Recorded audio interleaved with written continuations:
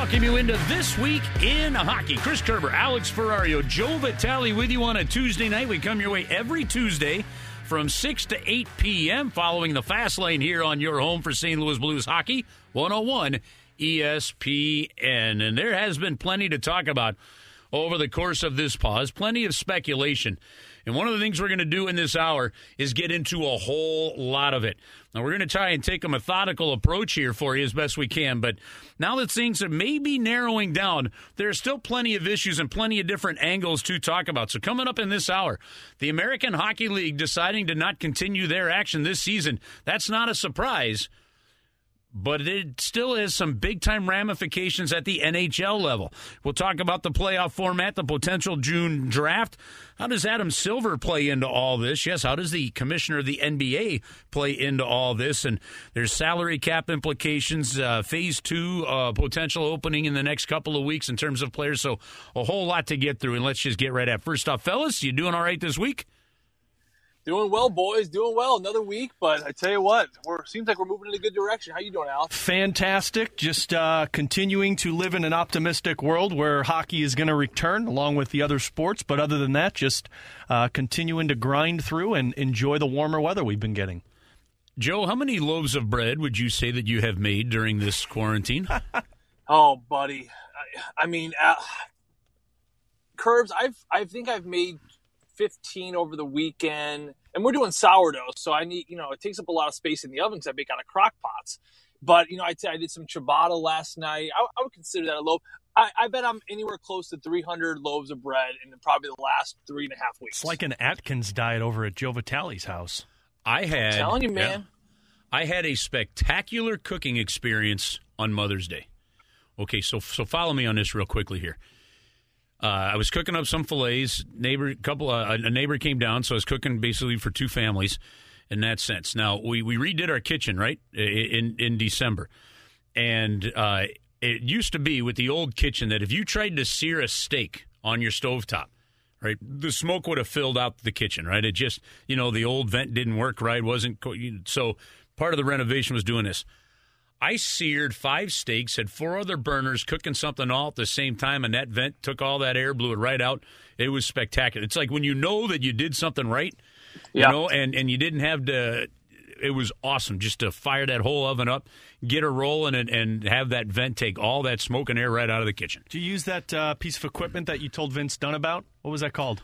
The sous vide? Yeah, the sous vide. No, I did not use the sous vide for this one. I used the sous vide last week on scallops, and they were unbelievably good.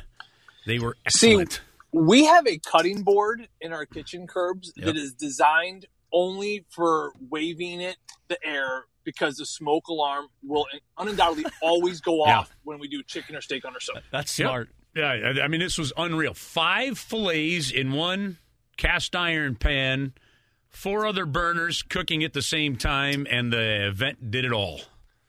Isn't it amazing? It's amazing to me about steak, okay? So it's such a basic meat, a thing we've eaten for hundreds of thousands of years, but everyone has a different opinion, and everyone cooks it differently. Yeah, they do. That's right.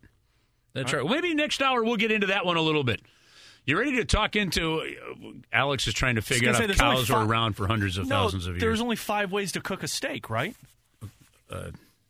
No, Alex. Seasoning. Well, that's not cooking it. You're thinking of doneness. You're thinking of doneness. Yeah, I'm talking just the whole process. Yeah, the process. Okay. Well, that's different. Okay. He'll catch up to us, Joe. He's still getting there. He's still getting there. He's a moron. Hey, guys, listen, let's jump right into this. We got a lot of different angles to go through on when it comes to hockey and stuff right now. Let's start with one. The New York Post reporting over the weekend that one of the scenarios the league seems to be honing in on is a 24-team playoff scenario. Now, Pierre LeBrun reported yesterday on The Athletic that the 2 scenarios could be 24-team, but there are some executives that he's talked to that might be more in favor of a 20-team playoff scenario where you don't play any of the regular season, you just go straight into a playoff scenario. Now, the source quoted by the New York Post is also one that was quoted a couple weeks ago. So, I mean, there is a ton of speculation. I can tell you that while some of these may have been discussed, nothing formally has been presented from the Board of Governors and the Commissioner yet. So I think that's a very important thing to keep in mind. if you're listening to this, so of how the National Hockey League has handled it. But fellas, Joe, let's start with you. A 24-team scenario where the teams that are on the bubble would play some play-in series to go in. What are you thinking when you hear this scenario? Curbs, I like it personally, just because the thought of finishing the regular season, that's my biggest thing. That was a hard hurdle to get through. Listen, we're already getting close to halfway through May. We're trying to fit in games to some degree this summer. We're still trying to hold the integrity of 82-game season next year, according to Gary Bettman. At some point, you got to look around and say, we're running out of time, fellas. And I think that the lowest priority on the totem pole, given all the things I just laid out, was finishing the regular season. Look, you're looking at a team like Detroit Red Wings. So you got to commit these players. You got to commit a Robbie Fabry, a former Blue, to go to some neutral site. He's got to be in a training camp for 3 weeks and then finish 6-7 regular season games just for nothing, and then just to go back home and do it all over again. To me, it just didn't make a ton of sense. There's risk for injuries for teams that like Boston or St. Louis who are leading their conference. Again, it's speculation. We haven't had any confirmation on it yet, but I'm big in favor of just jumping into a playoff, even if it's not 16 teams, 20, 24. Let's get it exciting, and let's get the most, deserving teams where they need to be as soon as possible. Yeah, that's the part with me, and I understand the thought process of finishing out the regular season so you can have the positioning. But look, if the draft is going to happen in June, to me there's no real reason to have a remainder of the regular season. Now, you're going to have some tune-up games before you get into the postseason no matter what, but why try and find a place for all of these players who aren't even going to make the playoffs? Why try and find testing kits for these players when you can just get into the playoffs and you can get these players going so that you can give yourself some type of offseason? Okay, so we'll get into the draft part a little later on, so let's take that one off the table for right now. The only way to keep this kind of somewhat in line as the league and the teams have to do is you almost have to stay somewhat singularly focused on scenarios, and then as one scenario blows up, you just get rid of it and you go to the next one. The challenge, Joe, with the 24-team playoff situation is how do you determine what 7 teams do not participate in that scenario? All right, so, you've got 31 teams in the National Hockey League. Depending on what number, let's just say you pick anywhere from 20 to 24. What Pierre LeBrun was reporting is some general managers or some of the executives that he's talked to is in favor of, if you do the top 20 teams, 16, you have 8 in each conference, and then you take basically numbers 7, 8, 9, and 10, however you would do that, and then they would play a little play-in series to round out, to basically figure out how you get to your 16 teams, right? That person would those 2 teams would end up taking the 8th seed in each conference. Having said that, now one of the issues that comes out of that is that the teams that have been sitting and waiting to play will be playing their first game potentially, if you don't have any kind of tune-up games, against a team that's already played a 3-game series potentially. And that is a competitive imbalance that I cannot see some teams, Joe, being very happy with. So, again, more issues to be addressed. No, big time, Curbs. This is a really interesting, because you think about it from – at first I heard that. I was like, oh, that sounds like a good deal, because you have teams at the bottom, you have teams in the bubble. They're going to be fighting for those last 2 places like a wild card we see in baseball, and that should be good while the other team's just waiting around. But this isn't like you just said, this isn't like the players have been sitting on their butts for a week waiting for the next round to happen. This has been a long layover. I would argue strongly that whether it's the Columbus Blue Jackets or a team on the bubble, the New York Islanders, whoever, if you go up against, in the East, just for example, the Boston Bruins, after you played 3 games and you've made it past that little round, and now you're going to face the Boston Bruins in round 1 of the scenario playoff they're talking, clearly you have an advantage. And I don't care if Boston's got the Marchands and Bergerons and everyone else. It doesn't matter. At that point, given how long this layover has been, the advantage team is a team that's going to get some games, get some reps in, because there is nothing like those first 2 games, guys. This is why they have training camps. I'll never forget the first week. It's torture. Your hips are about to fall off. Going up, battling in corners, battling in front of the net. There's something to be said about that. And once you get through about a week of it, you feel like you're tuned up and you're ready to go again. So I cannot see that happening that way. It's going to be on a platform where I think that they just have to have either 20 teams or 24 teams, whatever the number they decide on, and they just got to seed from there. So if you're looking at 24, you got 12 from each conference. One plays 12 and two plays 11. I can't really see it happening any other way that would be fair moving forward, guys. Well, if you take just the standings as it is, all right, and you can, when they talk about integrity, you can keep the top 3 teams in each division because that's how the playoffs are set, and then you went into the wild card scenario. So, for example, in the East, your top 6 teams, the top 3 division teams are Washington, Philadelphia, Pittsburgh, Boston, Tampa Bay, and Toronto. Carolina is your first wild card. Columbus is your second wild card. Now, again, this is an imbalance in games played. So this is the way the standings were. They'll have to fix it up by choosing the number of games and either rolling some back and doing percentage points, you name that kind of thing to make it somewhat fair. All right? So Columbus would be 8. If you rolled another 4 teams, that would add the Islanders, the Rangers, Florida, and Montreal. Now, that would at least... That scenario would at least, in the Eastern Conference, have every team that would be playing in the playoffs be at NHL 500 or higher. And I almost hate that NHL 500 thing, but so fans understand, it's basically wins and losses, and the overtime is 1 point. So it's 500 in the NHL is based on points. All right, Buffalo, New Jersey, Ottawa, and Detroit, they are all they would all be below it. Now, in the Western Conference, your wild card teams would be Winnipeg and Nashville. Your next 4 teams, Vancouver, Minnesota, Arizona, and Chicago. All right? Chicago's record, 32-30-8. All right? So, again, every single team, if you did it that way, would at least be at NHL 500 or more. The question is when you have right now, it would require, you've got teams like the St. Louis Blues at 94 points, Vegas at 86, however that may be. Does a team like Chicago at 72 points get a crack at the playoffs? They were 6 points out with 10 games to go. It's still a very doable thing. And it's if at some point in time here, somebody's just going to end up having to be upset that they got jobbed. Well, that's the biggest thing. Somebody isn't going to be happy with whatever scenario comes out through all of this. But I want to go back to the playoffs that you guys were just talking. Would this be an option if you did pick 20 games to play, and obviously the 16 teams maybe don't play right away? 20 teams to play, you mean? 20 teams, yeah. But what if you did, rather than a team playing a 3 or 5 game series to have that competitive balance or that advantage? What if one team or the 4 teams that are playing in? What if it was just a 1 game play-in?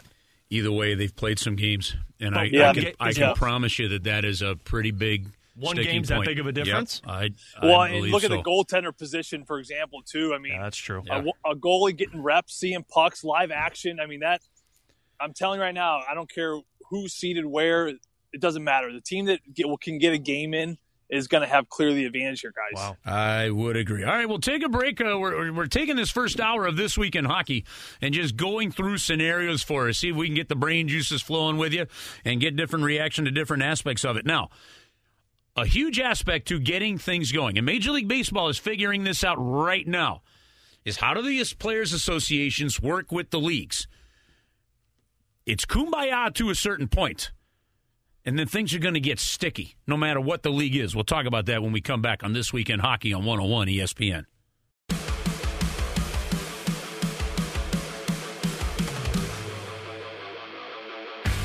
Well, we bring you back into This Week in Hockey on 101 ESPN. Glad to have you with us this week. Chris Kerber, Joe Vitale, Alex Ferrario with you once again.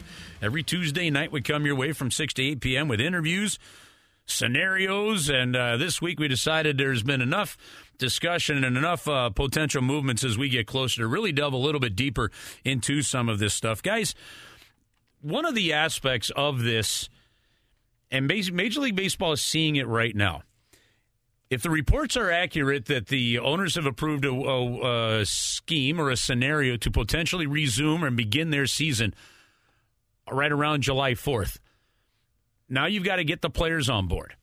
And whether it's in the English Premier League, which has been given permission to start on June 7th in England, whether it's some of the other soccer leagues in Europe, whether it's the leagues here, how this plays out in terms of what players are going to get paid is maybe to me one of the single most fascinating aspects of this. And the reason is it's almost like you have to negotiate a CBA on the fly. you have to be very careful of the court of public opinion here, because how the fight between a union and a league plays out publicly could really leave either side, owners or players, in a bad spot, considering everything that the public is genuinely dealing with, right? And at the same time, you do have a CBA that has been guidance that financially, frankly, if you move ahead with it, whether it is in baseball, whether it is in the NBA, whether it is in the National Hockey League, you could get to the point where, frankly, some franchises could end up belly up. I mean, it's not just an unknown scenario. Think of the Miami Marlins, for example, and what they've got. I mean, there are scenarios that where a doomsday thing could play out that way. Guys, I think that publicly it's kind of all been because of the nature of things, very kind of kumbaya-like, yeah, we're working together. But now when you start working together it's going to determine, hey, here's this pay cut, here's this pay hit, here's this, then I think you're going to start to see some of the old dynamic almost naturally have to creep back into this, but it's still something that both sides are going to have to figure out and do so, I would think, Joe, as quietly as they can. Quietly and quickly. I mean, quickly is a big word here too, Curbs, because to your point, we are running out of time. I mean, look what the MLB is going through right now. They drafted out a plan. It's already been approved by the owners. Now it's just got to go to the Players Association. The Players Association has to quickly, again, look over this and make decisions on the fly. And these aren't easy decisions. No one's ever done this before. I mean, one aspect of the proposal I know that the players have a problem with, you've heard Devin Dubnyk speak publicly about it. I've spoken privately to players. Players are not big fans of having to leave their families behind for months on end to finish out a season or a playoff, given the uncertainty of the world and is their health going to be jeopardized. That's going to be the most important thing for the players and the whole association. They need to make sure that is covered in all angles. And since then, Bill Daly has come out and spoken up saying we're not going to take players away from their families for 2 months. It's not going to be like that. We're going to figure something out. So I do believe there's a plan in place.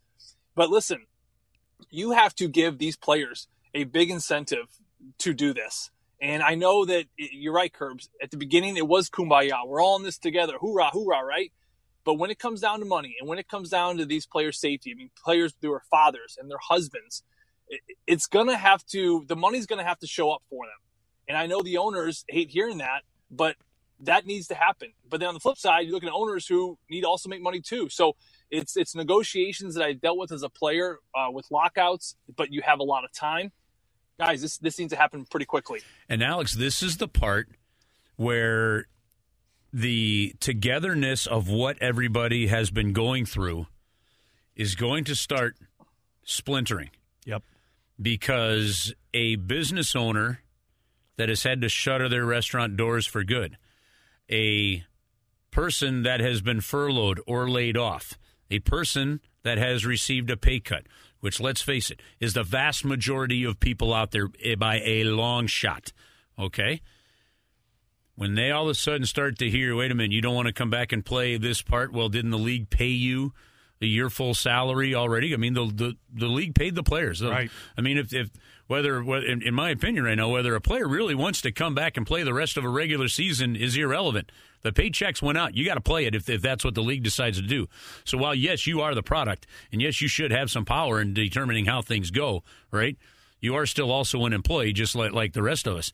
And Joe and Alex, that's one of the things where that's where the keep it quiet is going to really make a difference. Now, the flip side of this, too, is whatever concessions are made now is going to be impacting CBA discussions. In a couple of these leagues, the NHL CBA is up after next year.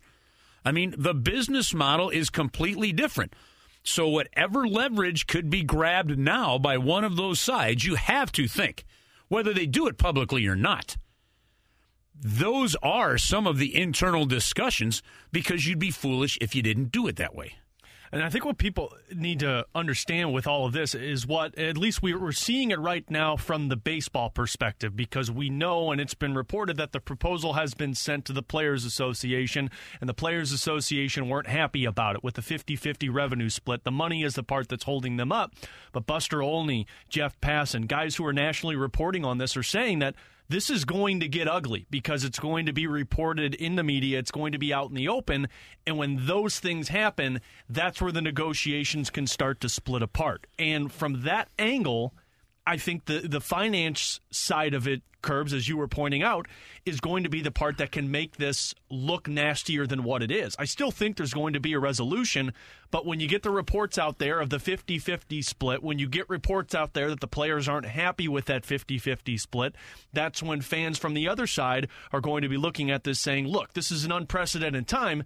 Come back and get paid whatever you want. But, Joe, from a former player's perspective, that's true, but we're putting our lives at risk coming back before there is some type of resolution with this pandemic. Well, I think that's what makes this tough, is because with lockouts, yes, there's different things you're worried about and both sides can agree on, but essentially it's money. Right. It just comes down to money. This is not just money, guys. This is players who, I'm telling you what, they're genuinely concerned about their health and the health of their families, given that so much is still uncertain about this virus and what's being put out there and what to believe and what to read, what not to read. So that's where this becomes interesting. I talk to a lot of people. They always ask me the same question. Hey, Joe, how's the family? And the second question it always is, are the Blues going to be back this year? I know fans want it back more than ever. I get that. And I know that this is why it could be a PR nightmare if this drags on because of money, because people desperately need hockey more than any time. I mean, we're looking at the lockout in 2004. I think it was 12 or whatever it was. We missed half the season. There was one lockout that year we missed the full season. We lost a lot of hockey fans. A lot of people left the game. And for most of them, or maybe some of them, didn't even ever return. This could be one of those situations. If they can't come to agree upon it, you're going to lose a lot of hockey fans, because the time for sports and distraction, it's never been as intense and as needed as it is now, guys. Okay, you bring up a great point there, and that's where the temperature of this can change. The 04-05 lockout was devastating because it was exactly what we're talking about. The owners and the players couldn't come to an agreement. The 94 the 94 World Series strike. Right, was that 94? I think it was 94. 94 World Series. All right, when the World Series was canceled. Same thing, devastating to baseball because it was the owners against the players. All right, this one is very different because it was nobody's choice. It's our political leaders that really don't have a clue anyway. They're flying by the seat of their pants as it is, right? And I've got no faith in any of them. All right, so because of that, I think that fans and everybody understand it. If the temperature of getting back to play starts to turn and would hamper you from playing, whether you're Major League Baseball, you're the NBA, you're the NHL, if those kind of discussions is what prevents you from getting back to action, then what was not an issue, which was the fans understanding why you weren't playing, all of a sudden becomes an issue and can lead to what you were saying, Joe. Now, that's why, guys, I really do believe the commissioner that seems to be out in front of this more than any commissioner in sports is Adam Silver. And his comments to the NBA Players Association and the members that he had that were reported over the weekend were very frank, very blunt, and very direct. And if you're Gary Bettman, if you're Adam Silver, if you're any one of the commissioners of any one of these leagues, you're watching what the others are saying and what the others are doing, because except for certain nuances of how your cap is structured, things like that, you are all going to be dealing with a lot of the same issues in some way, shape, or form, no matter the nature of the sport. So that's why, to me, kind of going beyond just listening what you're hearing from your own leagues, really studying what these other leagues are doing, too, is an important thing. If you're a fan, keep your eyes open to what these other leagues are doing. Well, yeah, and it's a copycat league, Curve. I mean, look, the NBA shuts it down, NHL follows suit. You know what I mean? So I think that it's important. And I think that's the encouraging thing, though, too, that you're looking around. And listen, we saw UFC, the first professional sporting event, happen over the weekend last Saturday. To me, that's an encouraging thing. And if you're Gary Bettman, you're seeing that, and you kind of get hopeful. You see what's going on in European soccer. You hear the news about the MLB drafting and playing, and now it's handed over to the Players Association. So I do believe you're right, and I think that the NHL always seems to be that second tier behind Major League Baseball, obviously. And then I think NBA, for better or worse, too, because it kind of lines up the same time of the year. So I think that any progression with any other sport, I think it has to be on Gary Bettman's radar to listen, to learn, and then just to kind of just follow in that lead moving forward. I don't so much have an issue if the NHL holds off until the middle of July, if that's a date where they could get going. If the Premier League in England gets going middle of June and they start to find positive ways to deal with either fans coming in or how you deal with it, even the television side without fans, right? It's the old 4-H in you. You learn by doing. Well, you're going to learn from that. If Major League Baseball starts up July 4th and you get a couple weeks of what it looks like for them to travel, and it gives them a couple weeks to deal with the testing scenarios, these are all learning curves that those leagues are going to be going through for you.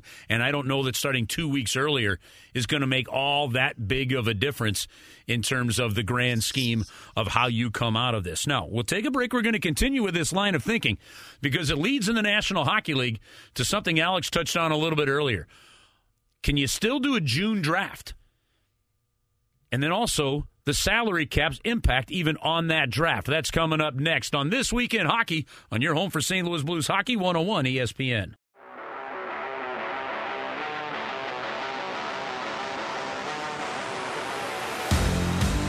We bring you back into This Week in Hockey. Glad to have you with us again. Coming up a little later on in the show, we've got Joe versus Curbs as Alex tries again to get it right.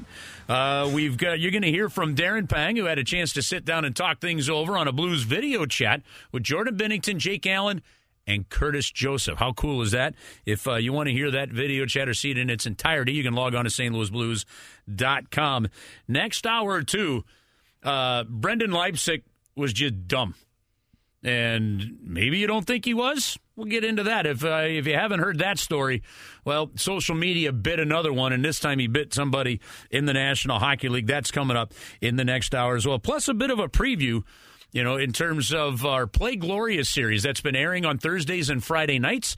Coming up this Thursday night, you'll hear the entire replay of the Blues game against the San Jose Sharks, Game 3, the hand pass game, and then Game 4, where the Blues tied the series 2-2. Each one of those games is preceded by 1 hour of fresh pregame, which includes breakdowns from the three of us, as well as some response and some reaction from the players and from members of the media in the opposing cities. And also you'll hear from John Kelly and Darren Pang. A little preview of both John Kelly and Darren Pang breaking down the games you're going to hear this weekend coming up. Gives you an idea, if you've missed it, of what you're missing and what you can tune into coming up on the Thursday and Friday Play Glorious series put out here on 101 ESPN.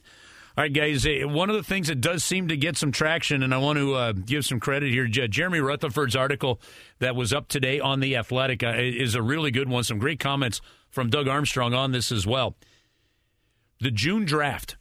Now, normally, for fans that aren't aware, the draft would happen after the Stanley Cup playoffs. You've got your teams that miss the playoffs end up in a lottery to determine the top few picks. And then once those teams are set, then based on record, it's your record and how you finish in the playoffs that determines the rest to take you all the way from draft pick number 17 all the way to 31. Blues won the Stanley Cup last year, so last summer, the pick that Buffalo got from the Blues was the 31st overall pick. That gives you the example. The year before, the St. Louis Blues traded Pittsburgh for their 31st pick, and ended up getting Oscar Sundqvist, obviously, in that Ryan Reeves trade. So that gives you an idea how it works. But to that point, guys, if you're going to continue the season after you do the draft, it was in draft day or around draft time scenarios that the Blues acquired Braden Shen for Jori Lehtera. All right? It was on the first day of free agency after the draft that the St. Louis Blues made the acquisition of Ryan O'Reilly. I just mentioned the Sundqvist deal, right? You've got different scenarios that come about that can happen at the draft. The Joe Vitale, teams are going to have to really assess where they're at. And then the question is if you trade a player because the right deal is there at the draft, would that player be eligible to continue your season with you? I mean, think about that scenario here. Like draft day trades would almost be, could potentially, and we're speculating here. I think we need to make sure we make this very clear to everybody. This is just speculation. We're playing out scenarios to just kind of open people's minds a little bit. Could a draft day trade of a player, if you hold the draft in June, be like a second trade deadline? And that player could now be playing for another team in the playoffs, for the Stanley Cup playoffs, if they're played in July? It's unbelievable. It's almost like when I think about outer space, Curbs, and how it's infinite. And as I dig deeper and dig deeper, you eventually will just get lost because you can't comprehend it. And that's how I feel about this situation. It's mind-blowing to think of the different situations and scenarios, but the thought of a player being traded now in June and then to play on a different team leading into this whole playoff scenario, but that's the reality. And I didn't read JR's article yet. You mentioned a couple names there about Doug Armstrong's, I know, done a lot of work at draft day, and that's something that he's consistently done as a general manager of the St. Louis Blues. What's interesting is, look at a team like, let's just take Toronto Maple Leafs, for example. They have a defenseman problem. Okay, they need to go out and get like an Alex Pietrangelo, right? Or a Torrey Krug. Now, they can't afford it because they're a cap team. So you would think that the GM and the Toronto Maple Leafs are putting some sort of plan together where they need to free up a player heading into next season. Does that make sense? Yep. But how are you allowed to do that given the situation at hand? So you're kind of snake bit. Like, let's say you need to free up William Nylander's contract. You need to trade him at the draft in order to compete next year and go out and get a Torrey Krug, for example. But how can you do that right now? And Tampa Bay, another team that's up against the cap. How does that happen? These GMs need to let certain pieces go in order to move forward. The timing of it just sucks. Alan Walsh even reported about this. He's an agent in the league, and he's talked to every general manager. Not one general manager is in favor of this, guys. No, and Alex, here's another part. I don't know how you can hold a draft until you have your potential salary cap scenario set. Because to Joe's point, the draft and trades made at the draft can sometimes help you with that cap management. If you don't know what the cap is going to be or have a range, because the original range that was talked about, now albeit this is what was discussed as a potential, it wasn't locked in, was going to raise the salary cap between 84 to 88 million. Well, if you go based on the scenarios now of revenue, the cap should actually drop. Right. Okay. Significantly. Now, I talked to Tom Stillman a couple weeks ago on a piece we put. Obviously, there are cap scenarios that are all going to have to be figured out. Takes you back to the discussions we just had, right, about how the Players Association and the league have to get it figured out. But again, that's another aspect of it where leagues are eyeing timing versus cap decisions versus team decisions versus PR decisions, and it is not an easy thing to mesh. But now you also have ranking decisions and how you end up ranking the teams for the draft. And again, I think at some point in time, some general managers are just going to have to accept, well, it's just going to be the way it is. And I'll give you this example. Let's say that they did that 20-team playoff scenario, and the Chicago Blackhawks have a chance to play in, right? You're the Chicago Blackhawks, you play in. You get 2 rounds into the playoffs, but you know you don't really have a Stanley Cup team. One of these other teams most likely going to beat you, right? Well, you've just given up several slotted draft spots because you were part of that. Do you really want to be part of that? Or the flip side of that, if they do the June draft and you're drafting before you find out where you end up, and let's say a team's picking at the 3rd overall pick, and for some odd reason that team finds a way to make some type of deep run. Well, they'll go away from that, but they'll make sure that from a lottery standpoint that doesn't happen. But I do think that what your scenario is true, that it could happen. Right. Where a team ends up going on a hot run, one of those middle because teams, of a goalie, and yet they had the 12th overall pick. Right.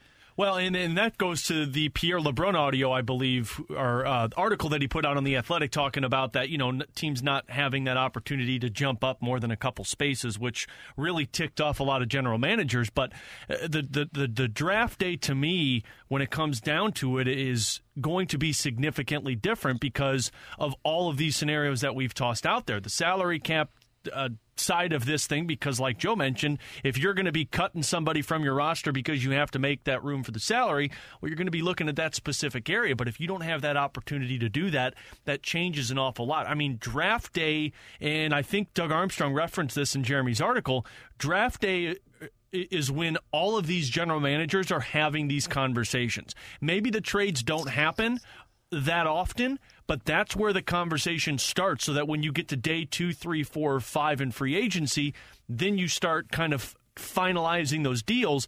But if you have an expedited draft or you're trying to get this done early, I don't know if those conversations are going to be had, which could make the offseason that drastically different. If you are, Joe, if you are the Montreal Canadiens, you're 31-31-9. You end up having a chance to play in a postseason scenario because of the decision. Look, I realize I'm throwing a lot of ifs out here, folks, okay, but that's some of the fun of this. You have a chance to play in a playoff scenario and in that hot hockey hotbed, create a buzz. But you also have a trade scenario in front of you that allows you to really improve your team by acquiring a key guy. General managers now have to make that value judgment, and then general managers have to determine whether or not a player is eligible to play in that postseason. Yeah. Well, because from a player's perspective, Curbs, they're going to relish in that, especially in Montreal. I mean, any player given a second chance, especially a team out like Chicago, for example, they are going to be like, guns a-blazing. Let's go get this thing, guys. Like the LA Kings did it. They barely squeaked in that one year. They win the Stanley Cup, right? Teams have done it before. We could be that cool story. So from a player's perspective, they're going. Like they're not stopping. They're not thinking draft. They're not thinking improved team. That comes from the general manager, which begs the question, what kind of product are you going to put out on the ice? I remember the Connor McDavid sweepstakes year with Jack Eichel, the number 1, number 2. Going into that year, Don Maloney, great man. He did what a general manager was probably supposed to do, and he basically traded away all our best players. Our product on the ice, we were half an American Hockey League team. We just couldn't compete. So you almost think that even some of these teams that get in, the players, of course, would love it. But from a coach, and I mean, of course, the coach is going to put out whoever the general manager wants out there. But it's going to be a bunch of management decisions, Curb, to your point, because the general managers need to make a decision. Do we compete even though we feel like we can't win? Or do we just tank and allow that top tier of picks to come our way? It's all crazy and interesting. It's just amazing to think at the end of this all and the timing of this draft, guys, this could be what prevents Doug Armstrong from keeping Alex Pietrangelo to be a Blue for the rest of his life. If you think about it, I mean, if Doug needs to free up some space at a draft and he can't do that now to keep Alex Pietrangelo, I mean, that's reality. Yeah. Well, it could also end up working the other way, and this is how wide open it is. There could end up being some level of cap relief. Yeah. I mean, do you for a season? Think about this messed up scenario. Do you, for a season, go with no cap? Wow. Whoa. It's something That's that big. I haven't heard discussed yet, but think about this. Well, actually, we got to take a break. Yeah. We'll get into it when we come back, and I'll explain exactly what I'm thinking. We'll wrap up the first hour with that thought here on This Week in Hockey on 101 ESPN.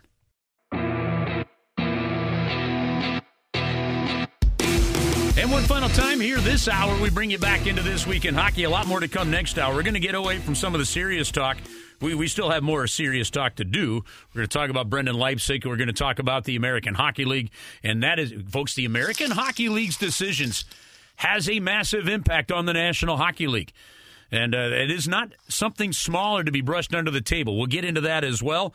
Darren Pang has a chat with the Blues goaltenders and Curtis Joseph. You'll hear. Alex Ferrari will bring you that one. And then, of course, in our next segment coming out, Joe versus Curbs. Okay, guys, I said this at the end of that last segment. I wonder if one of the scenarios being discussed is, do you have a year without a salary cap? Or is this a year where you adopt the Larry Bird rule like the NBA has, where one guy that you select, and it has to be somebody that you sign, not somebody on your current roster, where that contract for the first 3 or 4 years of the contract until you however long you figure out this is going to be, that does not count against your cap.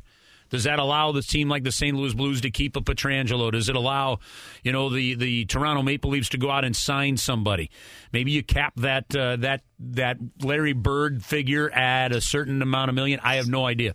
But that is how creative things are going to have to be able to go, because I don't know how you're going to be able to do the math and get this to work, even with the current salary cap, knowing that the revenue is going to drop, because you don't know what the scenario is when it comes to having fans in the building, Joe.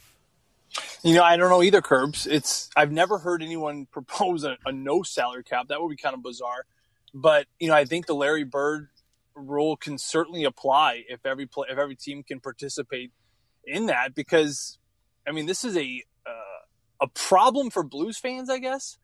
It's not a problem for a lot of fans. It is a problem for us. A lot of people aren't having to deal with an Alex Pietrangelo situation. For example, the Nashville Predators, they already took care of their Alex Pietrangelo situation when they signed Roman Josi back in October. So it is interesting. I just wonder, Curbs and Alex, how much are they willing to bend the rules given how it affects not everyone? Does that make sense?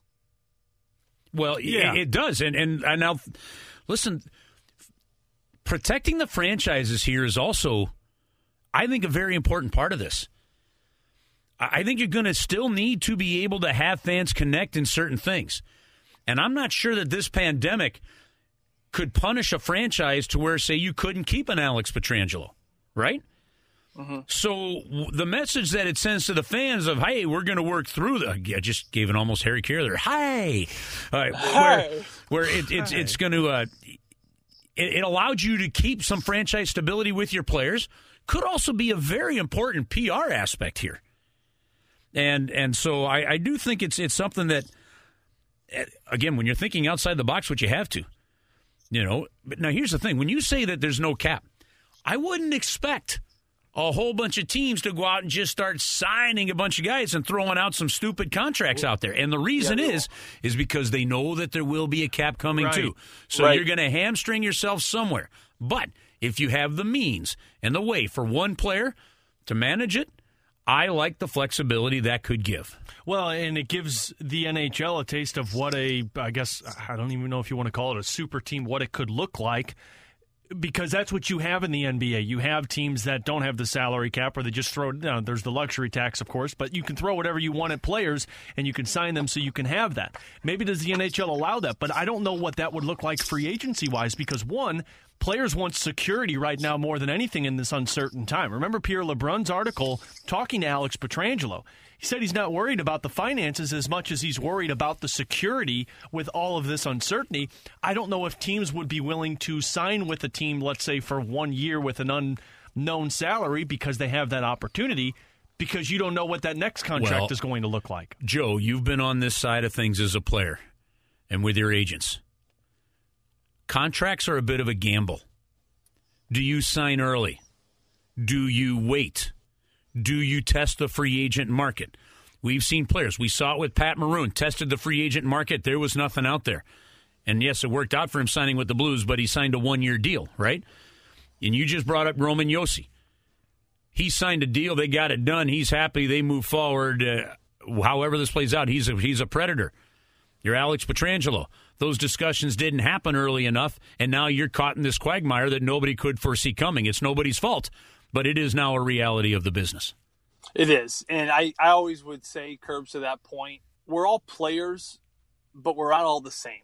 And you have to have an agent you trust, and you have to have some really good self-actualization about who you have to look in the mirror and say, this is what I am and this is what I'm not.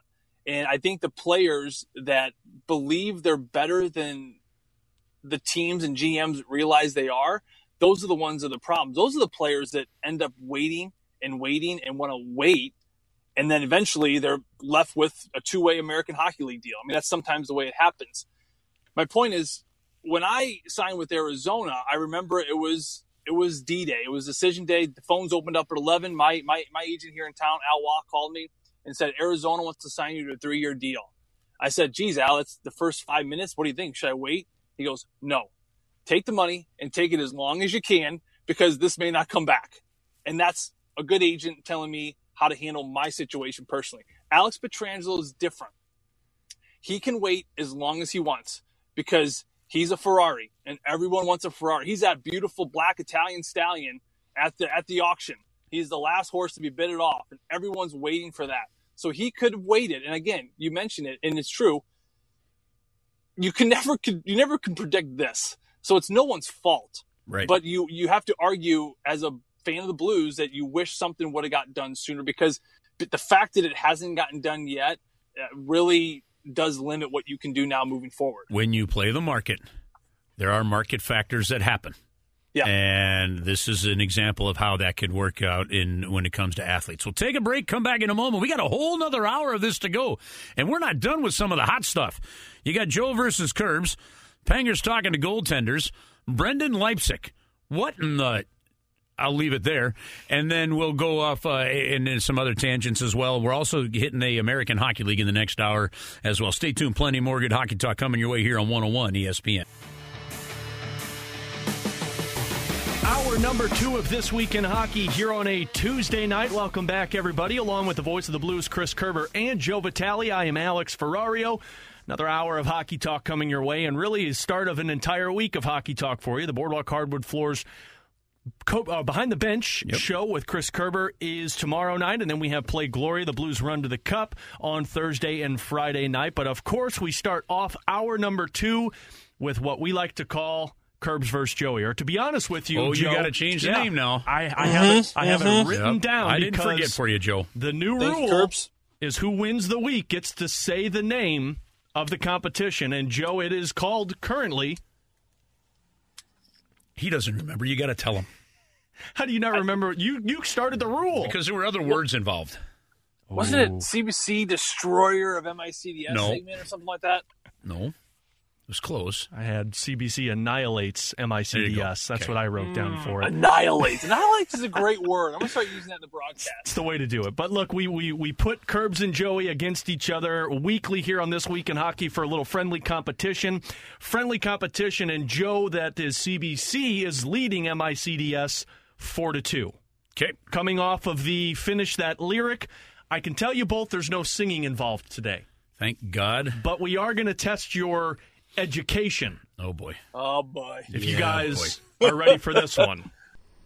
Let me know if you remember this game show.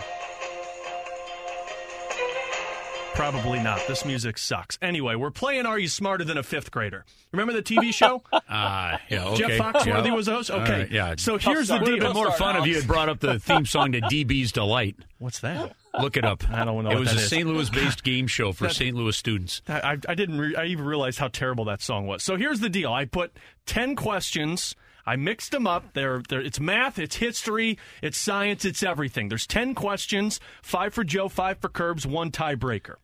Hey, Joe, for the sake of both of us, I hope we tie. Because that means we're both smarter than a fifth grader. I hope you guys go 100%. Okay. No, see, I'm no mercy. I'm trying to take this thing down, Curb. Sorry. All right, good luck. No mercy. All right, so since Joe Vitale won last week... Hey, time out. Hold on. Good Doesn't Curb have a fifth grader? This is probably unfair. No, I do not have a fifth grader. No fifth grader at home? Okay. No I don't think there's any fair or unfair. I got to be honest. I wasn't smarter than a fifth grader when I put this together. Oh, good. There's good news for you. So, Joe, we're going to start with you, buddy, since you won. Are you ready? Let's do it. All right. First one for Joe Vitale. How many teaspoons are in 5 tablespoons? 15. 15 is correct. That was third grade measurements. Didn't even 3 realize teaspoons to a tablespoon. Hey, listen, man, I'm a baker. When you got to convert yeast, and Alex you lose knows your this. scale. This is what Alex does when he puts these questions in certain orders. It's not certain orders. I went through the trivia. All right. Well, here's some math for Chris channeling Kerber. his inner Bill Belichick. That's true. All right, Curbs. Question number 1. If Pablo divides 111,111 by the number 11, what does he get? This is 4th grade math. What does he get? He gets... so 111,111 divided by 11. I can't believe this was 4th grade math, guys. This took me at least 10 minutes. I do that in my head here. 1,000. Say the main number again. 111,000. Oh, 111,000, not 11,000. 6 ones. 111,111 divided by 11. He would get, let's see, 10101. So 10101. So 10,101. 10,101's correct. Joe, he just freaking did that in his head, Joe. God, I don't look forward. I actually do look forward to Joe getting a math question sooner or later. Give it to him. Give him the trophy this week. That's impressive. Well, here we go, Joe. You get a math one for you here. Fill in the blank. I just did a math one. No, that was measurements. Fill in the blank, Joe. They both begin with an M, so you should be okay.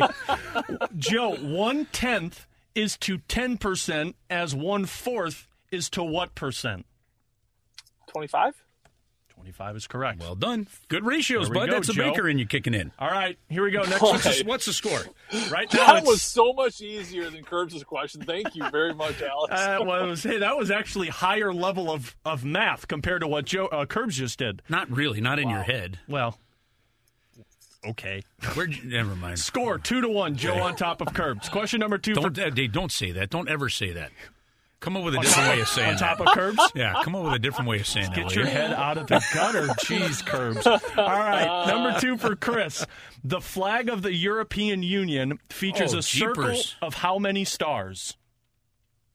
Ooh. 5th grade history. Wasn't my 5th grade history. The European Union didn't exist. When I was in 5th grade, I think Czechoslovakia still might have been a country. So do we null it? We don't null it. I got to take a guess and say European Union.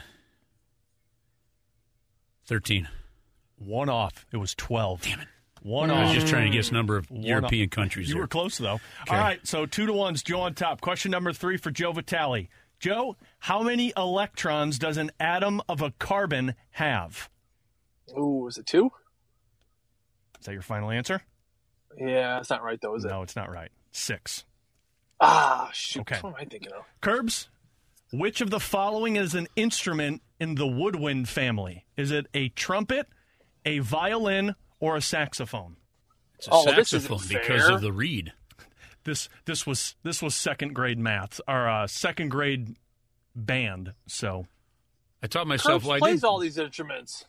I played the violin. I learned the saxophone in 9 months to play Unforgettable at my wedding and surprise my wife. And what was the other instrument? I've never played the trumpet. You learned the saxophone in 9 months? I learned the song Unforgettable on the saxophone. Nice. Could you still do it today?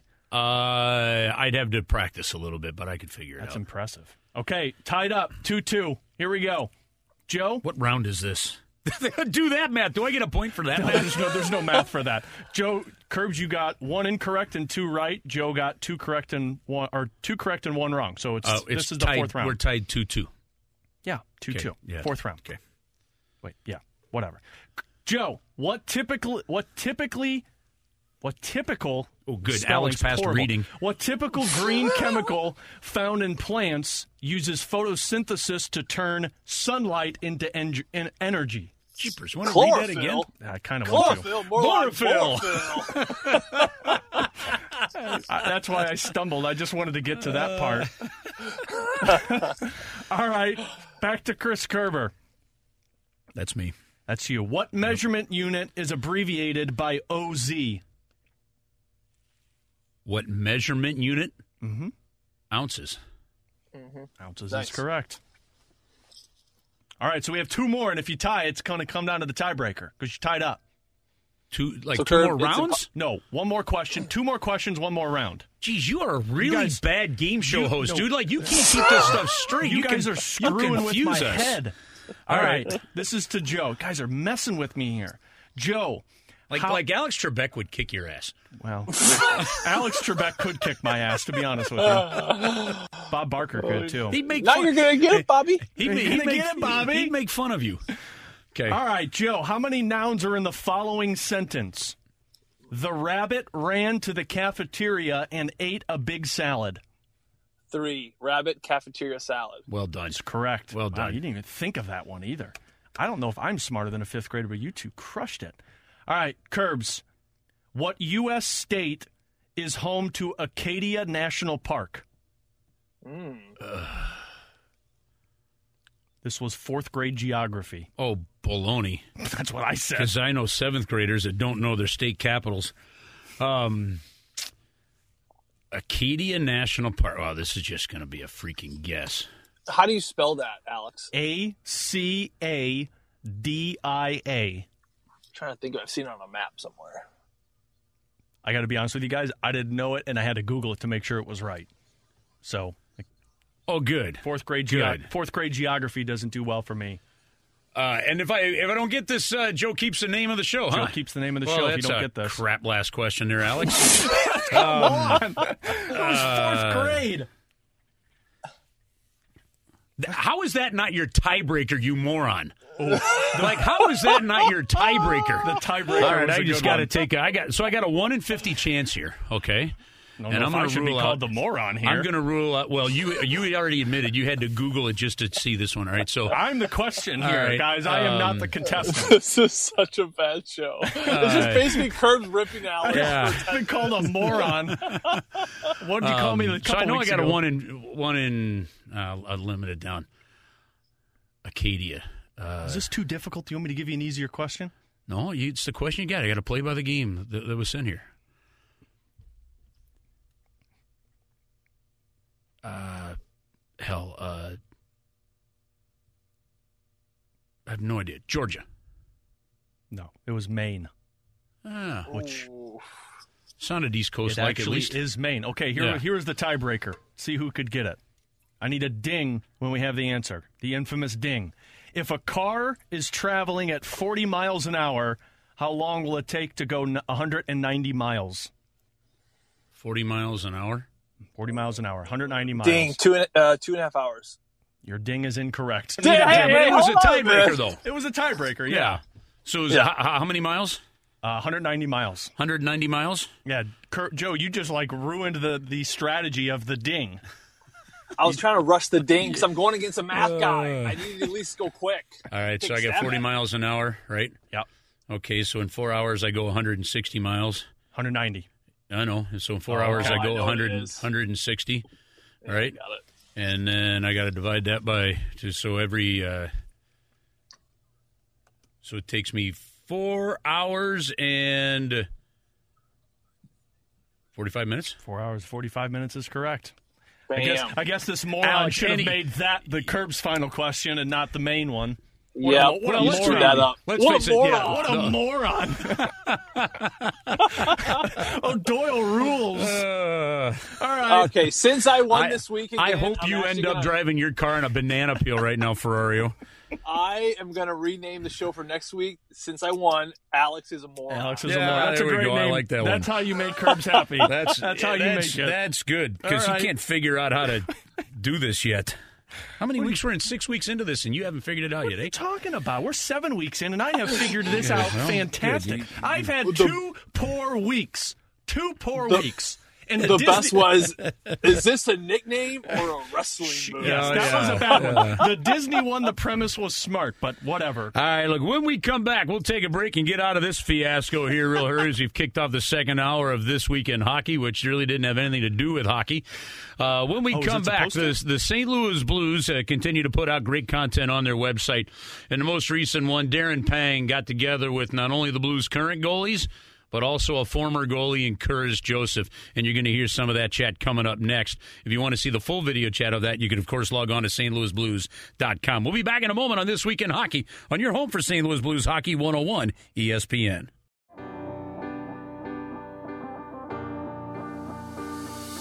Well, welcome back, everybody, to This Week in Hockey, second hour of it here on your home for the Blues 101 at ESPN, of course, with the voice of the Blues, Chris Kerber and Joe Vitale.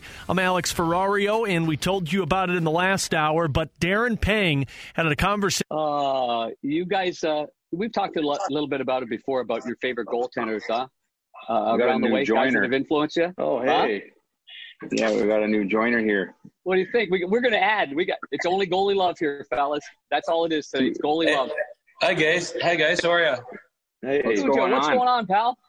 Not much. I had to get my wife to do to put me on here. I'm not too technical savvy. No, you're all set up now. Boys, Surprise all right. guest. How's it going? Missing hockey? A little bit, yeah. I'd say so. Could get back whenever now. I'm ready. You ready to go? Yeah. Well, ready to get it back, yeah. Be around the boys, you know? Yeah, that's the best. Is that what you miss the most, Cujo? I know I do. You know, just being with the gang, getting ready for battle. Oh my gosh, having a purpose, Panger. Having a purpose every morning, getting up, being with the guys, a lot of fun, a lot of laughs, and then competition. You know, you miss competition. No question about it. So that's what I've been doing during the lockout. I've just been reading books and stuff like that, you know. Just shameless plug, Cujo. Good book right there, fellas. Really good book. Excellent. So that's what I've been doing, getting prepared for the season. Thanks, Panger.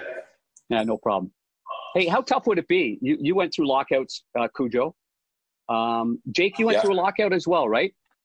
I actually got to play. I played in the minors, so I was playing in the minors that time. Yeah, maybe. And Cujo, how tough was that? I mean, that's a long time off, and then you got to kind of jump right back into it again. We were just talking about, doing things to stay ready, and training's one thing, but actually the eyes on the puck and all that kind of stuff.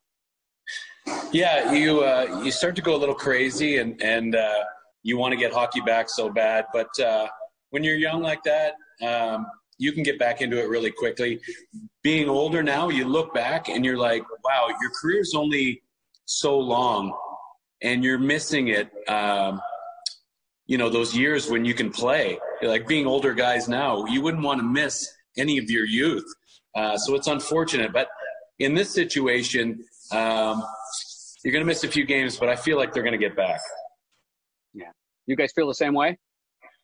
Or are you preparing mentally that there's going to be a return? Yeah, for sure. I think we all are preparing that way, because if you don't, and then, it comes to a sudden, hey, we're playing here next week, then you got to keep the gears firing in all cylinders a little bit. It's good to take a little bit of a break, but at the same time, it's just trying to stay mentally engaged. And like I said, doing those video sessions, I think with Dave once a week, just keeping the ball rolling a little bit, just keeps the mind in it.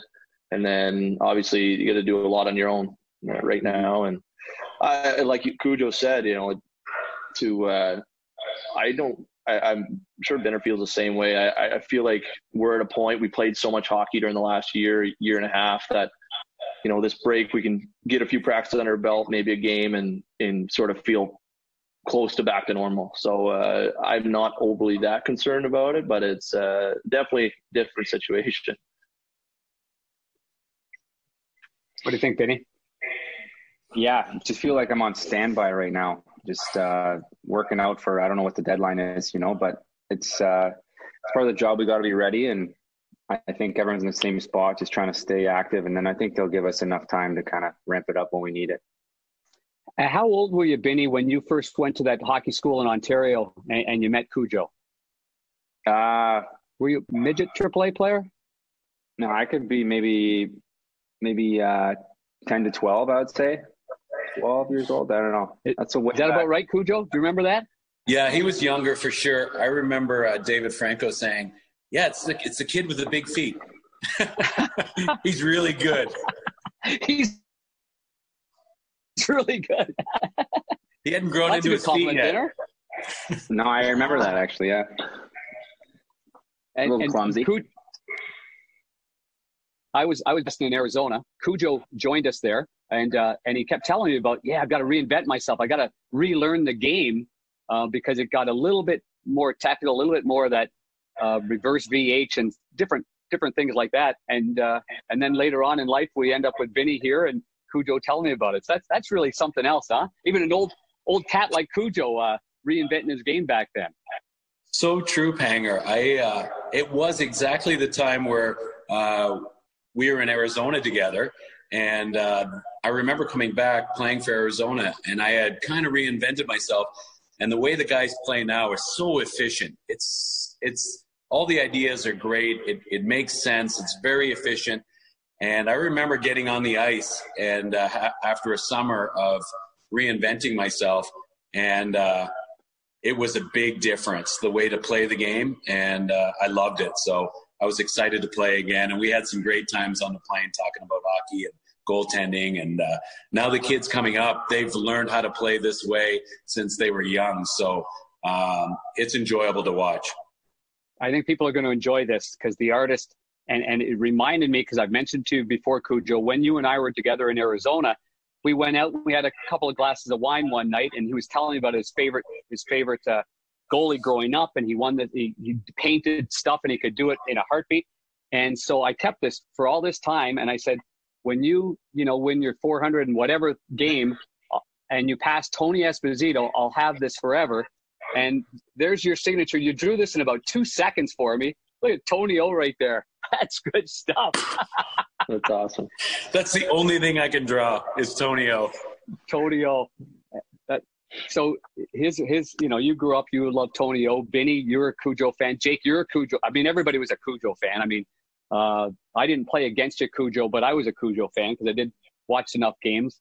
But you're talking about the technical aspect of it, and then I'm looking at some pictures and some saves that you guys have made. You still have to sprinkle in the superlatives every once in a while, don't you? Like, it can't all be perfect. I mean, you made so many great saves. That one on Nieuwendyk was unbelievable. Jake made one on TJ Brodie his rookie year. I nearly jumped out of my seat. I think we might have that. Do you remember that? Yeah, that was wild. Huh? That save was unbelievable. I remember that one. This is all Let's because analyze this. Okay, you analyze it, Banger. Oh, it's a wide open net. I mean, Brodie can't believe it. I mean, I can't believe it. But what struck me most was that you casually, you stopped it with your stick. It pops up and you just kind of grab it and you go for a twirl and you're like, yeah, that's all right. That was your rookie year. I was like, oh, this is going to be some special ride we're going to have here. Wow. Great. Yeah, that was swaggy. That was pretty good, huh, Cujo? Amazing. It must have hit really hard. It has to hit just perfectly, and when it pops up, it's a great feeling. Yeah, that's awesome. That's the stuff you live for, right, Banger? Even as a broadcaster, Cujo, when you see that kind of stuff, it's just like I don't know. There's just something about it. It's exciting. I literally nearly jumped out of that the Saddle Dome broadcast booth because I was so excited. But here's one of the saves that Cujo made one time. This one here. This is a playoff game. Oh, yeah. Remember that one on Nieuwendyk? Yeah. Yeah. Yeah, I remember that. We'll take it. That turned that one around, Cujo, huh? Yeah, no, it was important because it was in Game 7 in overtime. So that's important. Game 7 in overtime is an important part of it. Yeah. And I actually didn't even know where it was. It was I had to play the little shell game with my hands afterwards, but you just hope for the best. You make a dive, and fortunately, Luke Richardson was hauling him down at the time. Luke doesn't get enough credit. He's a great defenseman. And fortunately, Todd Marchant went right down the other end and ended the game. So that's always fun. You remember those saves as kids, guys, when you guys were watching that? Yeah, I remember the one where Cujo, I think he reached behind you and I'm trying to remember it. I've watched too many Don Cherry movies in my life. I'm probably going to get mixed up. But I don't know if it was a misplay of a puck and you're racing back to the net or something. Oh, yeah. Yeah. I can help you out on that, Jake. Yeah. I know what you're talking about. It wasn't a critical time in the game, but I went in the corner to play it. And of course, I'm in a bad spot because I'm a right-handed shot. I'm in the right corner, and Mike Greer loses an edge, and he bowling ball me into and so I get down and I have to jump up and I get back into the net, and I overplayed it, and I think it was Rene Corbet had a wide open net. He shot it and hit the stick, much like the debut made, and he had to raise it an inch, and. It was in the playoffs, so it's important, but it wasn't a Game 7. But too many of my hockey cards early on in my career, there's no net. If you see any, that's not a good thing. All my hockey cards, there's no net in the picture. Not like the kids today. They're in great position. everybody's got the net behind them, but all my hockey cards, there's no net. It's incredible what these goaltenders can remember from their playing days, but just the stories that those four were having, unbelievable. And we just scratched the surface of their conversation. It was a 40-minute talk with Cujo, Jake Allen, Jordan Binnington, and Darren Pang. And if you want to see the full video, check it out on the Blues website, stlblues.com. We'll take a break, and when we come back, Brendan Leipsic of the Washington Capitals was in the news last week. We'll talk about it next in his disgusting comments on social media. That's next on This Week in Hockey on 101 ESPN.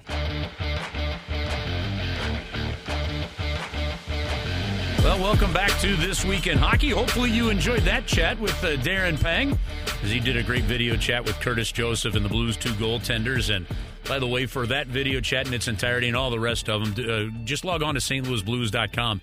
Blue Note Productions has been doing a great job putting all that content out there. Some more good ones coming. I had a chance to catch up with Sammy Blais and with Vince Dunn. So that chat will be out soon for fans to be able to see. All right, Joe, Brendan Leipsic, a forward for the Washington Capitals, a bit of a journeyman to a degree in the National Hockey League, got caught and bit by the social media bug. He ended up in a group chat with some friends of his with some just downright nasty, brutally harsh commentary on women and how you treat them, things along those kind of lines. Somebody, even though all the posts were deleted, naturally screenshots happened, and so the screenshots were put out. You could find them there. The National Hockey League came out harshly on the misogyny of the nature of the tweets, or not the tweets, but of the text exchange in a private group chat, and said obviously it's not acceptable. The Washington Capitals then did a quick look at it, and they put Brendan Leipsic on waivers for a purpose of his unconditional release. I have a hard time seeing anybody signing him at this point in time in the nature of today. Look, if this had been the NFL, if this had been the NBA, or if this had been Major League Baseball, it would have been a much more talked about story on a national level than it is. So once again, the National Hockey League able to fly a little bit below the radar on this, and you don't see too many examples of this in the NHL. But nonetheless, Joe, Brendan Leipsic is I really have no idea what he's thinking. I'll save some of my opinions on this until I hear what you guys have to say. But right or wrong or indifferent, he is now out of the National Hockey League for the time being.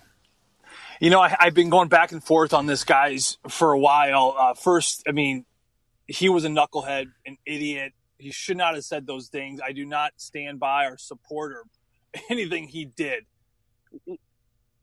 Did every hockey player, when they saw this story, check their phone and make sure they have a lock on their phone? Mm-hmm. Yes.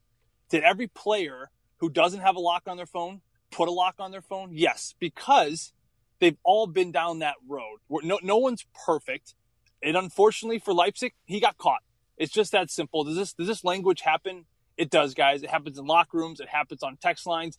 Teams have team chats, and they can get rough. It's one of the areas of hockey that I wish would change, which is I want to talk about a little bit maybe later after I hear your guys' opinions initially about how I think it should have been handled moving forward.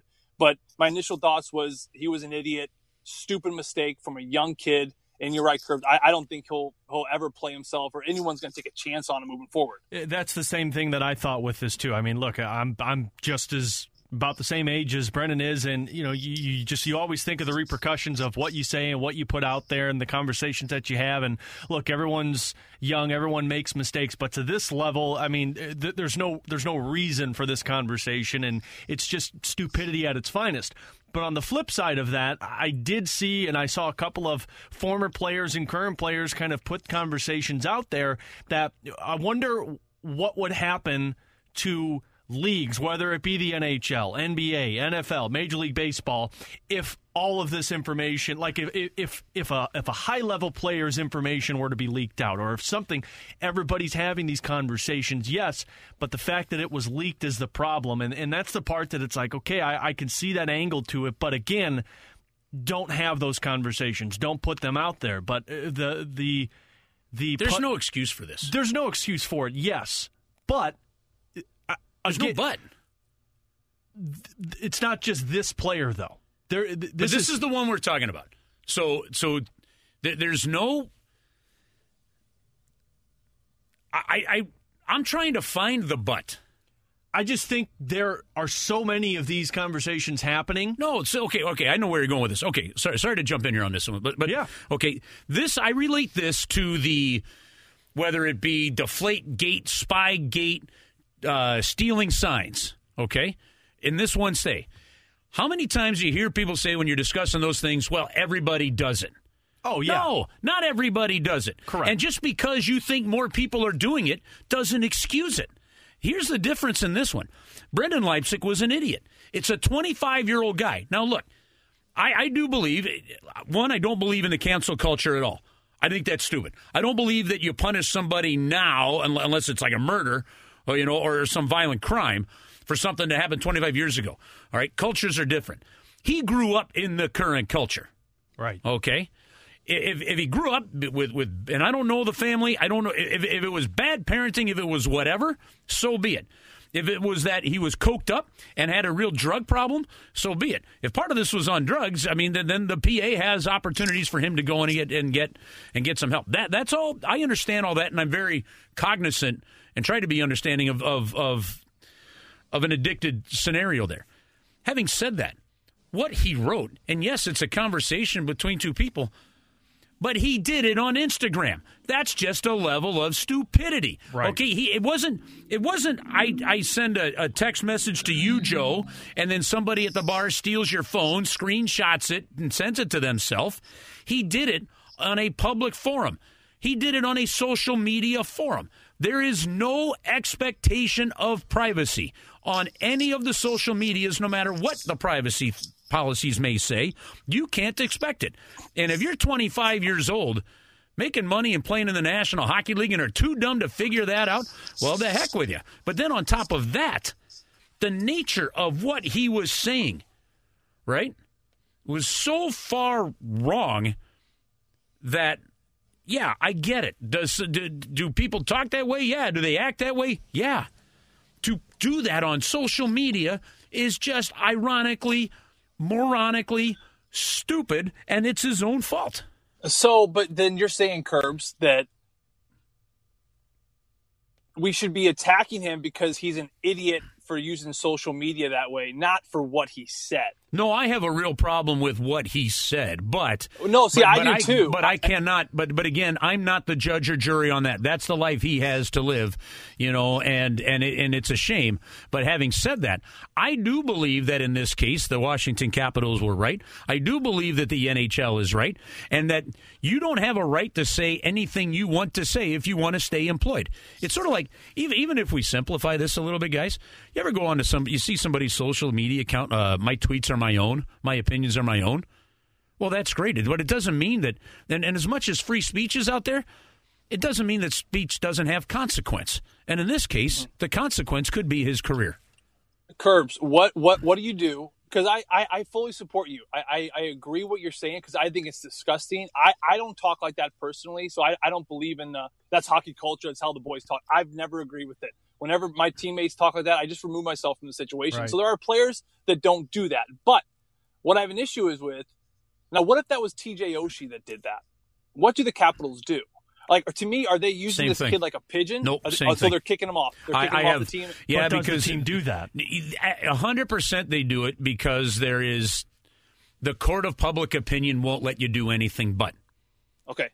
Now, that doesn't mean that you do it because of the court of public opinion. I think you almost have to do it because it's the right thing to do. That is not what you want representative of your organization. Like again, if you're dumb enough to put that on a social media platform, even if it is in a group chat, right?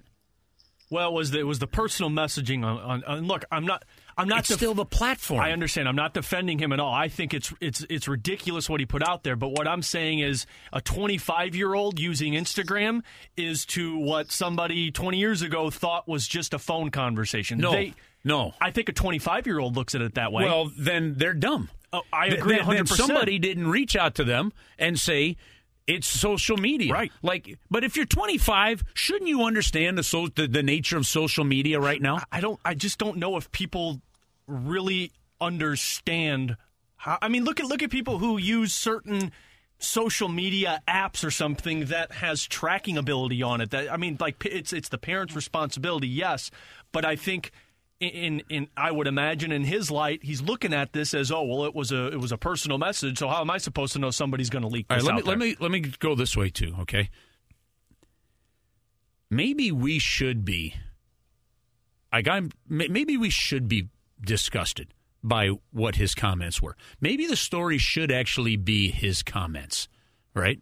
And how inappropriate and wrong they were, right? And maybe we should say, well, that's just him being him, and he's got a freedom to think about whatever he wants to think. Yeah, okay, I understand that, right? But maybe that's not okay, right? Maybe we should stand up against that. And frankly, that's what did. It's not that he was using a social media platform. It's his comments, and they were so off color along those lines that that's what got him. And I think agreed 100%. And maybe as a society we should stand up more against that and just continue to pound it home that's not okay. I have no problem with what the NHL said. And I'll tell you this real quick here, guys. All right, this was his apology, Joe. All right.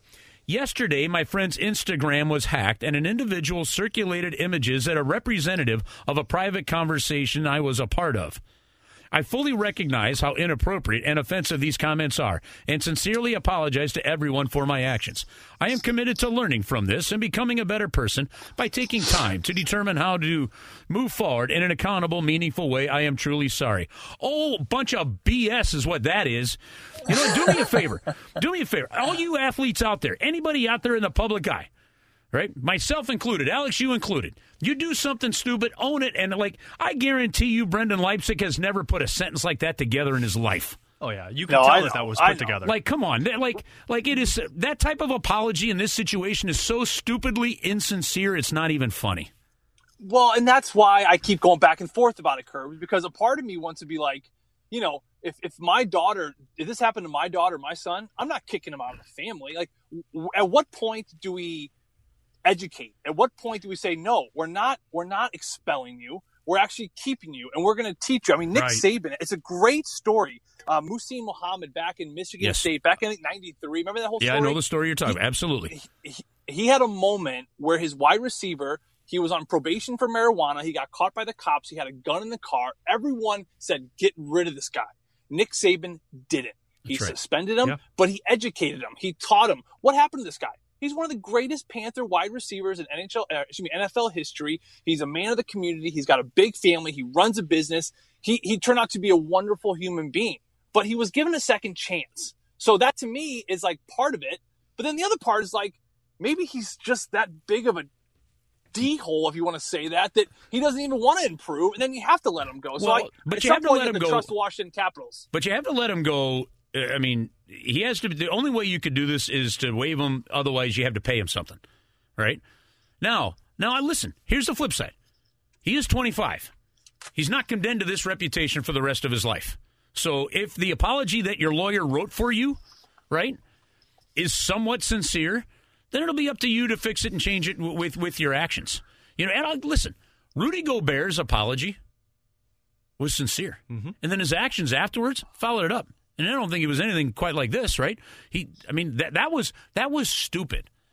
That was stupid with a guy who doesn't have a stupid reputation, right? Right. But this is one where now it's up to him to rehab it. Should Bill Peters be allowed to coach in the National Hockey League again sometime down the road? We'll wait and find out. Should Mike Babcock coach again? Well, yeah. Should Leipzig maybe get a chance to play again? Yeah, if there's amends in your show, but no team should hire him if you do your research and you think that this is the person. Because sometimes, you know what, you just have bad people too, and that's part of it. All right, that one could get us fired up, couldn't it? Holy moly! All right, let's take a break, and when we come back, we wrap up this hour and our final hour of This Week in Hockey. Quick talk about the American Hockey League, maybe a little what we learned this week as well. Bring you back in a moment on This Week in Hockey on 101 ESPN. One final time, we bring you back into This Week in Hockey. Hopefully you enjoyed the show today. Man, did we have a lot to go through. That last segment really fires me up. I don't know. You want to have an extremely understanding approach, but at the same time, sometimes stupidity just blows your mind a little bit. And I have no idea just sometimes where the balance between accepting stupidity as a reason for it is worth. I have no idea. I mean, again, shoot, I'm almost 50 and we'll continue to learn I guess. Hey, the American Hockey League this past week, fellas, canceled the rest of their season. Now, this is not a surprise. We touched on it with Pierre LeBrun a couple weeks ago, or Michael Russo actually last week. It's not a surprise. Every one of the teams in the American Hockey League, just like basically every minor league team in baseball, it's 98% gate driven. If you can't play in front of fans, you will just lose money, and you will lose it big. Right now, some of the teams are run by NHL teams and owned. Some are not. The new affiliate for the St. Louis Blues, the Springfield Thunderbirds, is a independently owned team. It is not owned by the St. Louis Blues. So, having said that, Joe, part of the real impact of this is going to be what do teams do? Let's say the NHL could start up, but maybe you still in some of these areas can't have fans, and the AHL hasn't started up. What do you do with a team full of prospects that you're trying to stay healthy and keep going? Are you able to carry them under an AHL salary while they're traveling with the National Hockey League? I mean, all those questions remain to be seen, but it is extremely impactful. Like even as Jim Thomas said, Craig Berube and Doug Armstrong are talking about what call-ups are necessary from the American Hockey League clubs, like a Ville Husso, that you would call up to back up Bennington and Allen if play gets started again, that you need to keep an eye on with the AHL shutting business down for the rest of this season at least. Yeah, Curbs, and I think that, it was sad news, obviously, because you see why it had to happen. You expected it. You always hope that that's not the domino effect coming, where once that league gets canceled, then the NHL is coming. So, and I don't think that is the case. So if people are worried about that, I think it's completely different situations. But I was saddened to hear that because, listen, this was my most fun hockey years ever. It was my 4 years in the minors in Wilkes-Barre, Pennsylvania, small town Northeast. It's where we played 3-3s and 4-5s, 4 games in 5 nights. And then we would just get bombed at the bar on a Saturday night and have all Sunday off. I mean, we were making peanuts and we loved each other, and we were eating them too, and bus rides, and we were just trying to make it to the NHL. And every kid on that team were pulling for each other. We were like a big family. So this was sad to me. Curbs, it's sad to think that, a lot of people who don't know who Connor Mackey is. We may never know who Connor Mackey is. We may not. Connor Mackey is the number one or one of the top prospects. He's out of Minnesota Mankato. Terrific defenseman. He's not drafted. He had a great college career. He stayed another year at Mankato, and who knows what kind of shot he gets in the near future. Another example, Chris Kunitz. He's won 4 Stanley Cups. Yeah. He came out of Ferris State. He was not drafted. He relied on the American Hockey League. He left Ferris State his senior year. He joined Cincinnati. He played a year in the minors before he eventually got called up to the Anaheim Ducks, and look at the career he had because of that opportunity. 80% of the players in the NHL right now have played at some point in time in the American Hockey League. And it should be 100%. Even the Sidney Crosbys, because that's the league where you learn to be a pro. That's the league where you learn to grow up and stop doing stupid things like this Leipzig kid did. It's a grooming league. You learn how to handle yourself and conduct yourself, how to dress. It's an important league. And to me, there's a jigsaw puzzle with the NHL and the American Hockey League. That's a huge piece of that jigsaw puzzle. And I'm curious, too, what this cancellation of the AHL season does for the upcoming draft. We talked about it already, and I'm not saying it's going to steer general managers away from drafting people or something, but what does that do for the growth of some young prospects? Well, what does that do, stunting their growth in terms of how long it takes them to get to the NHL? Well, that I don't think it's going to have a massive impact because you still have to stockpile your organization. Correct. And it just may mean that they don't play for part of the year, or what you are doing is instead of them playing, you are running a long training camp thing. You're working on scrimmages. If you're going to put your players in Springfield and they're not able to go, do you schedule some things with Providence? Some joint camps kind of thing. Do you do like a prospect tournament? Like the Blues have done in Traverse City. Do you use something like that in the American Hockey League? Again, they're going to have to get extremely creative along those lines. But again, it's not news if you're a fan of the NHL that you just brush under the carpet, because there is a lot of impact in terms of what that means. And again, if you're the National Hockey League and you don't think you could play in front of fans until November or December potentially, and again, all that yet to be determined, you got to think it's going to be the same way for the American Hockey League. Yeah. And the same financial issues that hit you at this level are going to hit even more majorly at that level. When I was in the American Hockey League, we had a staff of 6 people. 6. And you still ran an entire organization, just like an NHL team. You know, you just had a lot more people that did it on a smaller scale. So really a fascinating thing. Fellas, that's a lot to get to today. Nice show. Good job. That was beautiful stuff. We almost need a 3-hour show. Yeah, you know what? With what's going on, 1 hour for each of us. Yeah, we easily could have Kirby versus Joey round 2. Oh man, well listen, in Play Gloria, so which fans are going to hear on Thursday night. You know, we're continuing, and it's the hand pass game, and then it's Game 4 on Friday night. And one of the things we didn't even get to in this show is how bad calls specifically impacting San Jose's playoff run last year directly resulted in several new rules changes. Right. So we'll get into that next week as well. Coming up tomorrow night, the Boardwalk Harbor Floors Behind the Bench show. We're featuring Mike Van Ryn.